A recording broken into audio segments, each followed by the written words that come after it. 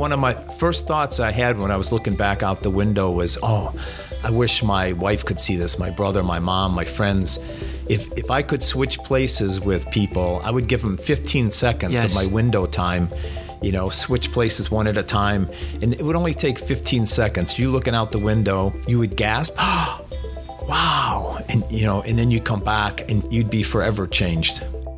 Welcome to another episode of ThinkBox Radio, a podcast inspired by Sears ThinkBox, the innovation center at Case Western Reserve University. Our goal is to share some of the magic that happens at the Case School of Engineering and to inspire your own innovations and startups. ThinkBox Radio is produced by Lillian Messner and sponsored by the Case Alumni Association. Now let's meet our host, Robert Smith, the former economic development reporter for the Cleveland Plain Dealer. Hi, everybody. I'm Robert Smith, your host of ThinkBox Radio, and we're here with Don Thomas, one of the most traveled people you will ever meet. Don took a physics degree from Case into space. As a NASA astronaut, he's flown on 4 space shuttle missions and traveled 17 million miles in space. And really, if you met him, you'd think he wants to do it again, like tomorrow. But what Don's really into today is future astronauts, who he helps recruit by promoting STEM in schools and speaking with engineering and science students at universities like Case Western Reserve. Don, welcome to ThinkBox Radio. Thanks. It's great to be in Cleveland. Great to be at Case Western Reserve again. I want to start right off by asking, why are you so excited about the future of space travel? We've been to the moon. The shuttle program is over. What do you see coming that has you so jazzed? Yeah, there's a lot of great programs coming up in the future. Right now, NASA's building a new rocket called Space Launch System. This will be the biggest, most powerful rocket ever built, bigger and more powerful than the Saturn V moon rocket that sent Neil Armstrong to the moon 50 years ago. And we'll have the capability with this rocket to go back to the moon and also send astronauts to Mars. So in the future, we'll be launching this rocket a year from now. About 5 years from now, we'll be landing astronauts on the moon again. In possibly 20 years, rough timeline, we'll be going to Mars and landing astronauts on Mars. And those are exciting missions for me. And I wish I was young enough to be a part of them. I don't know if young people realize it, that they're being called this by space enthusiasts like yourself, but I hear you call them the Martian generation. Yeah. What does that mean? The astronauts going to Mars 25 years from now are the young students in elementary, middle, and high school right now. So they're the ones that will grow up and be the astronauts, the first to set foot on Mars 25 years from now. It's not my generation of astronauts. So we call them the Mars generation. And it really is the future scientists, engineers, astronauts, explorers, and that's why it's so important to get them interested in STEM and get them inspired to continue the journey. So I know you speak at a lot of schools. What do you see? Is there excitement still for space travel? I got excited as a young boy. I was 6 years old, and I watched the first American launch into space, and that got me going. I see that same enthusiasm, no less at all today than it was 60-some years ago for me. So young students, they love space. They love the idea of exploring and going to the moon, going to Mars. I think they want to be a part of it. So I see the same enthusiasm that I had. And I see that not just across the United States, but around the world, wherever I travel. I wonder if some of the private companies have added to the allure. Like a lot of our grads go to work for SpaceX. Right. And the kids are excited about jobs like that. SpaceX has an incredible following. Elon Musk, he's a young guy, an entrepreneur, energetic, a great visionary. And I think a lot of young students, latch onto him. And he's doing a great job. He's pushing the technology. And I think he's going to be a big part of us successfully getting to Mars in the future. So, Don, you mentioned the coming Orion missions. And, in fact, they're doing work right as we speak over at NASA Glenn, getting that ship ready. Yep. What is going to be different about these missions than the Apollo missions and the shuttle missions? The shuttle was designed only for Earth orbit. It's a big, heavy vehicle, weighed 250,000 pounds, unfueled, and it was only capable of orbiting the Earth. This new rocket, the Space Launch System rocket and the Orion capsule will be launching, that'll have the capability to go to the moon, which we did during the Apollo, but it'll also have the capability to go deeper into space, onto Mars and even beyond that. It could. So it's going to have more capability, more launch capability. The Orion capsule will hold 4 to 6 astronauts. It'll have that capability where Apollo had 3. It's a little bigger capsule, a little more room. And, we'll have the capability, again, just going to the moon and deeper out into space. When we're talking deep space voyaging, what's the next big innovation we need? Is it fuel? Is it oxygen? That's a great question. One of the key problems for going to Mars right now is the radiation exposure. Really? For the astronauts. Like we've got rocket technology. We can get to Mars. We have rovers on Mars. We've sent spacecraft there. But sending astronauts to Mars, it's going to be about a 3-year round trip. And in Earth orbit, where I spent my time on the space shuttle, we're protected by the Earth's magnetic field, which protects us from a lot of the bad solar and cosmic radiation. Once you leave 1,000 miles from the Earth and head to the moon or onto Mars, you got the full brunt of radiation. And you can get, if there's a solar flare, some other event like that, it can be a healthy dose. Maybe it isn't lethal, but it would be significant in the astronaut's life. So we've solved, we think, the muscle loss problem with the astronauts through exercise. Okay. We think we got a handle on the bone density, losing their bone in space. But the radiation, we don't know yet how to do that. You can't put enough lead bricks around your spacecraft. It's not practical to do that. Maybe some of the ideas that are out there are creating an artificial magnetic field around your spacecraft, or maybe they do genetic screening and they determine one person is more resistant to radiation than somebody else. Or maybe they come up with some pharmaceutical drugs that may be helpful for mitigating the radiation exposure. But that is one of the toughest hurdles yet that we're going to have to cross. Okay, and solve that. And that isn't one I've heard a lot about, or maybe it's just it doesn't capture the public imagination. Yeah, and maybe if there's no way to solve it, maybe you just have to take a risk. We did that during Apollo. Geez, you sound like an astronaut. I mean, sometimes you just have to take a risk. You try to protect the crew members, the astronauts, from everything that you can protect them from, but sometimes you just have to take a bit of a risk. Boy, did Apollo take risks. They took risks 50 years ago. When you look back at what they did, and the guy's trying to joystick it down, and we're not hearing from him, and you're like, oh my God. With minimal computer support. Yes. Very crude computers from the time. They did amazing things. So I know it takes years to become an astronaut. Help us understand a little bit of your odyssey. You were 39 when you lifted off. Mid-career, is that kind of late for an astronaut? No, most astronauts get selected these days when they're like 33, 34, 35. It's a pretty narrow window. Okay. Some younger and some older, but the majority of them are in the mid-30s. And then you begin a 3, 4, 5, 6-year training program. So the first time you fly, typically right now, astronauts are in their late 30s, early 40s. So it's very, very typical. Okay, and I know it was a dream of yours since you were a boy. It took you 4 attempts to get into astronaut school, a lot of setbacks. And I know you don't have time to explain the whole experience, but could you give us, our listeners, a bit of an idea of your persistence to becoming an astronaut? Here you had your engineering degrees, you had your doctorate from Cornell, experience at Bell Labs, but yet you were still going for the astronaut corps. Yeah, once I finished, Case and Cornell, and I'm working for Bell Labs, then I finally said, okay, I met the requirements. I can start applying to become an astronaut. And NASA selects new groups of astronauts every 3 or 4 or 5 years. So I waited 2 years after I finished college. They put out an announcement. I sent my application in. I was feeling really confident with my resume. I'm getting in, but nothing. I got turned down. 2 years later, they had another astronaut selection. I says, well, I'll try again. They just missed me the first time, right? I applied the second time and got turned down. It wasn't even close in the competition.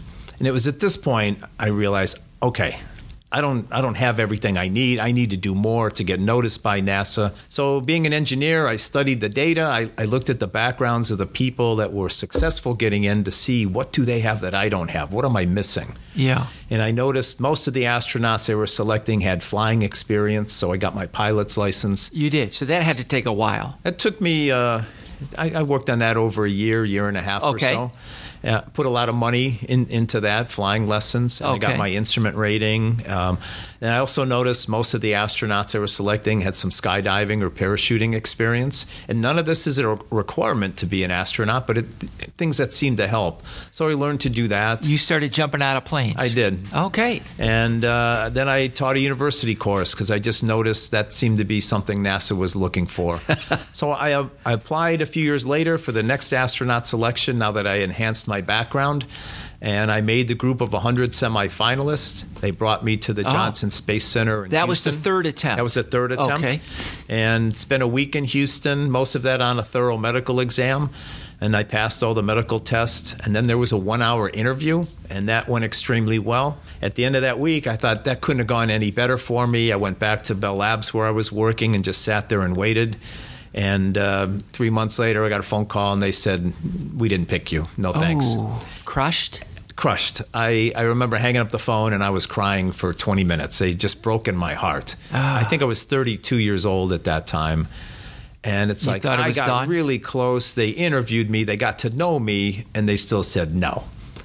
And I made a decision, okay, it's time to give up on this silly dream of mine. So I went to bed thinking I'll get up in the morning and I'll put together a new plan for my career. And when I woke up that next morning, the very first thought that came in my head was, I still want to be an astronaut. So I rolled up my sleeves. I did some more research and noticed most of the people they were picking were individuals that already were working at the Johnson Space Center. So I quit my job. I drove from New Jersey down to Texas. I got a job with NASA as an engineer working on the Space Shuttle program. Did that for 3 years, and then they had another astronaut selection, number 4. Sent my application in. I got called up for the medical testing and the interviews. Oh, my. And the 4th time, then I was successful getting in. So the key lesson I've learned in my whole life is to never give up. Whatever dream you have, whatever goal you set, do not give up on it. I bet that resonates with the young people you talk to. Yeah, I share that experience. Many young students, they try once, they fail, they give up. My son was very much like that. Yeah. His generation. And the message is, well, don't give up. Don't give up. Just because you fail doesn't mean to give up. You have to Something else that you mentioned to the people you talked to last night was you said successful people learn from their failures.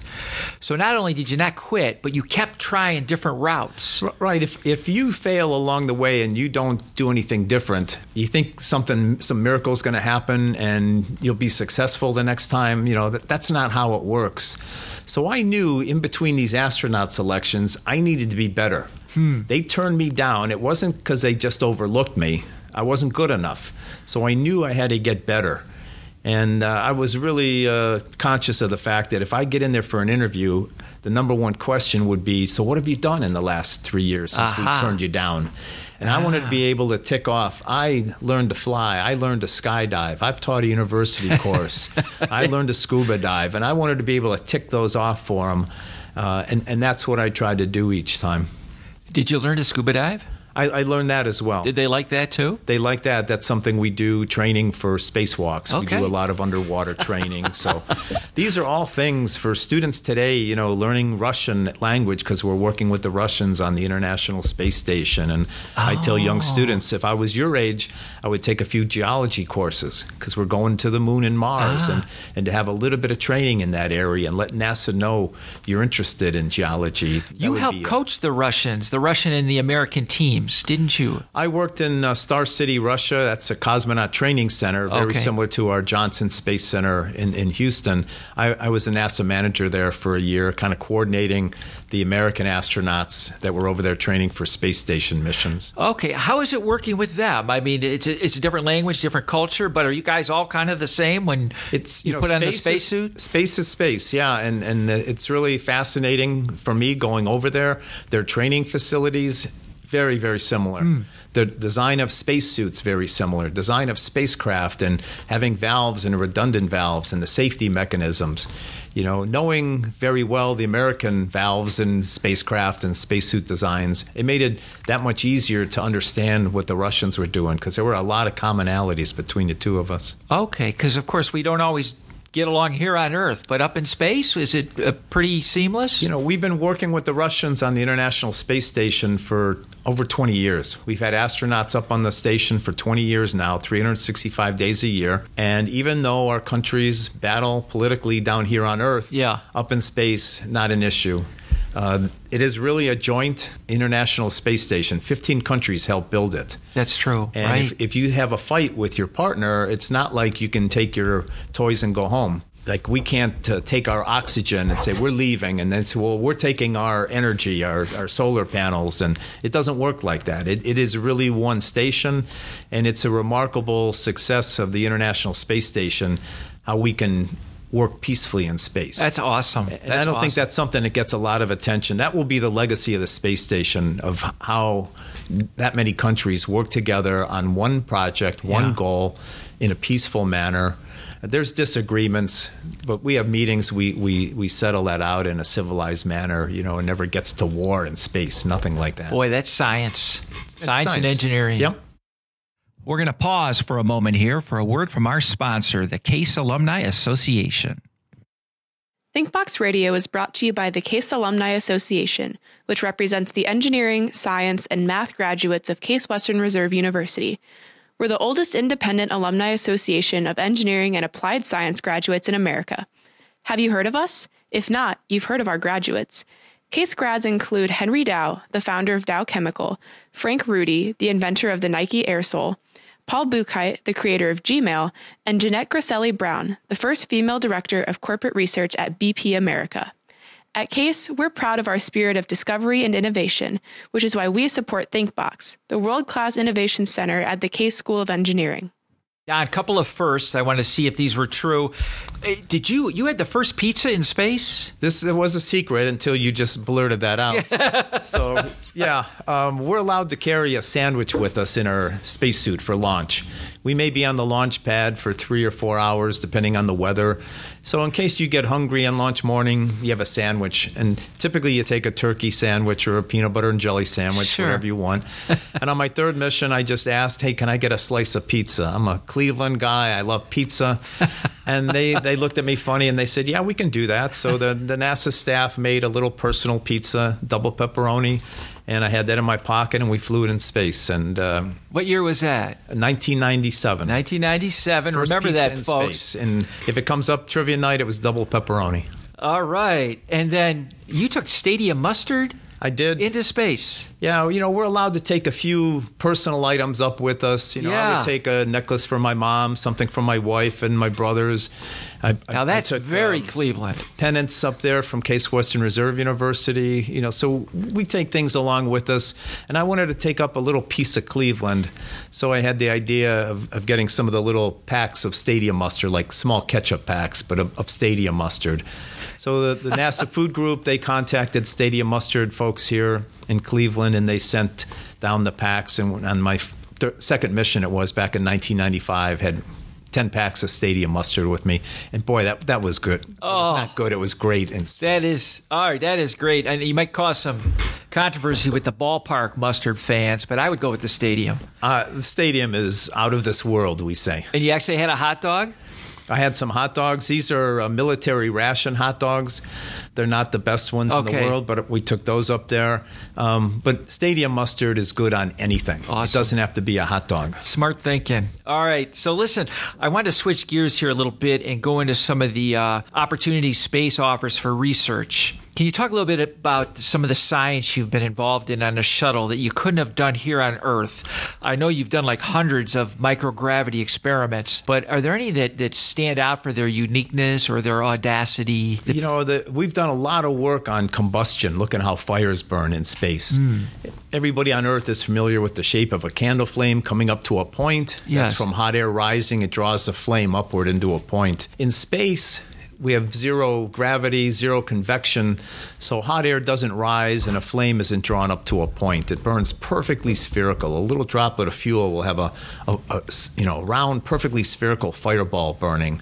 And so we can do some fundamental studies of combustion and how things are burning, trying to determine, how do you get incomplete combustion, what's happening when you get pollutants and other soot particles, things like that. So I think some of the work we've done on combustion up on the space shuttle and now today on the International Space Station, has really, opened new areas of research for an understanding of combustion in space. But we do almost any branch of science you think of, we've done experiments under zero gravity conditions.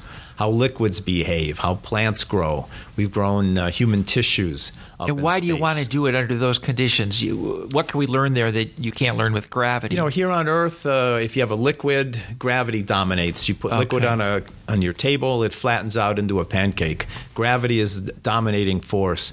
In space, gravity is taken away, and there's new forces, surface tension forces, that drive the liquid into a ball, into a sphere. So we can study forces that you can study them a bit here on Earth, but it's much better up in space because you're only looking at surface tension effects, things like that. It's really hard to simulate zero gravity here. We can do it in a drop tower.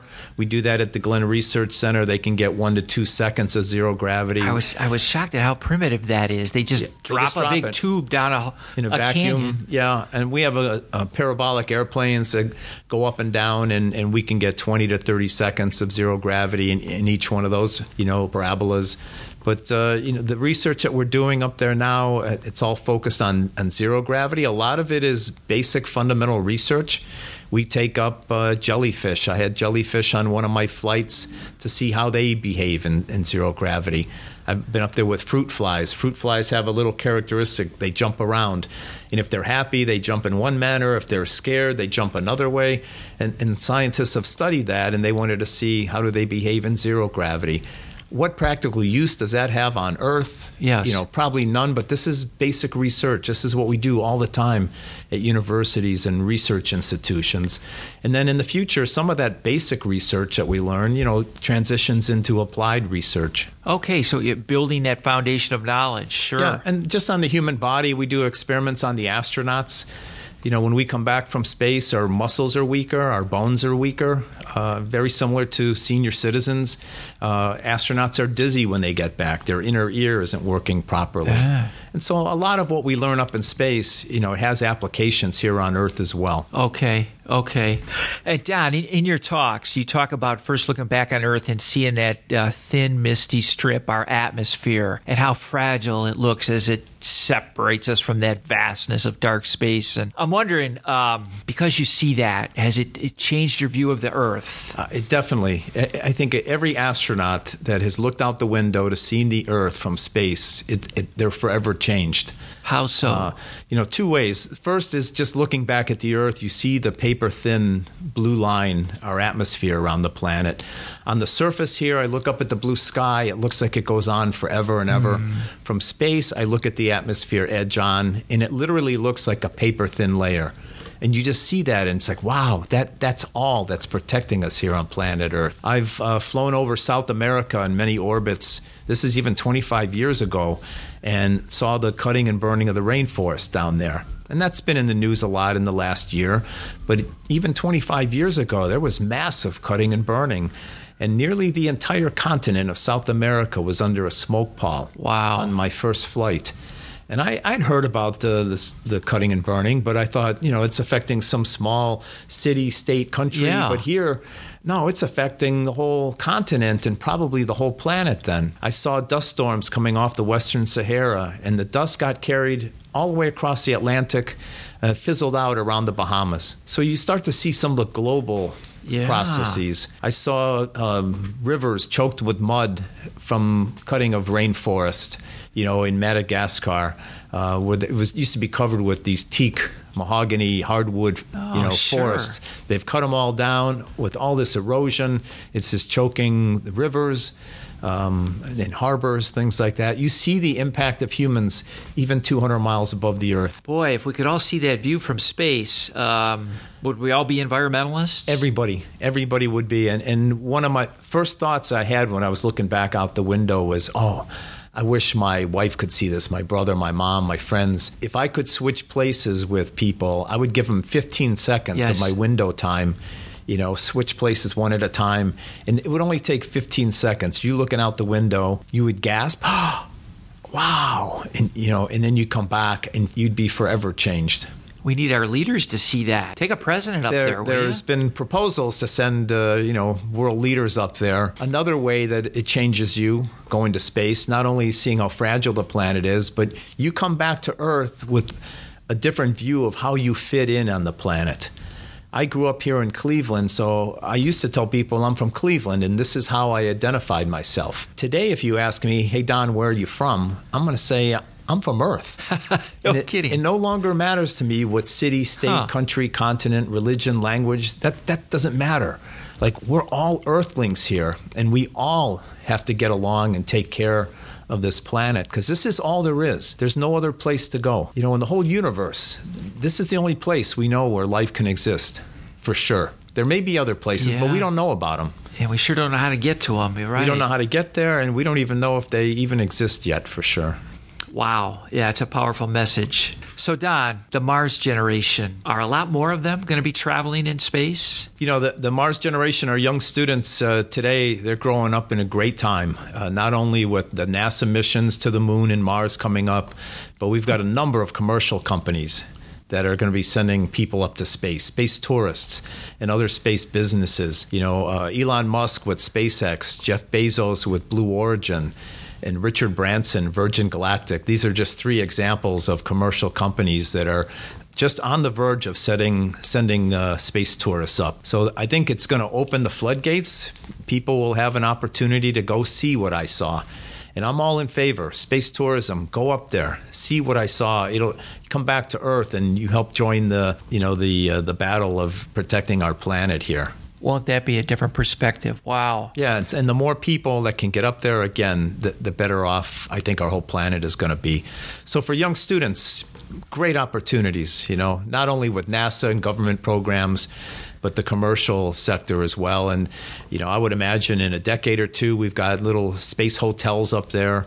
There's a company, Bigelow Aerospace, out in Nevada, and they are building inflatable habitats. We have one of them up on the space station right now, and they have proposals to build them like a tourist destination. Go up on the moon? No, not on the moon. Maybe in Earth orbit. Maybe an orbit around the moon. But maybe on the moon too. In the future. But they'll be doing trips like that as well. So I wish I was the Mars generation. Yeah. The future is pretty exciting. Yeah, it does sound fascinating. Yeah, I just went around the Earth. They'll be able to do a lot of amazing things. Yeah, well, congratulations in your roles in making this happen, Don. And thanks for joining us today. Everybody, this is retired astronaut Don Thomas. And as you can see, he's still hoping we follow him into space. And that concludes another episode of ThinkBox Radio, stories inspired by America's leading college innovation center. You can find past episodes on our website, casealum.org. Thanks for listening, and remember, our motto at Case Western Reserve University is, Think Beyond the Possible.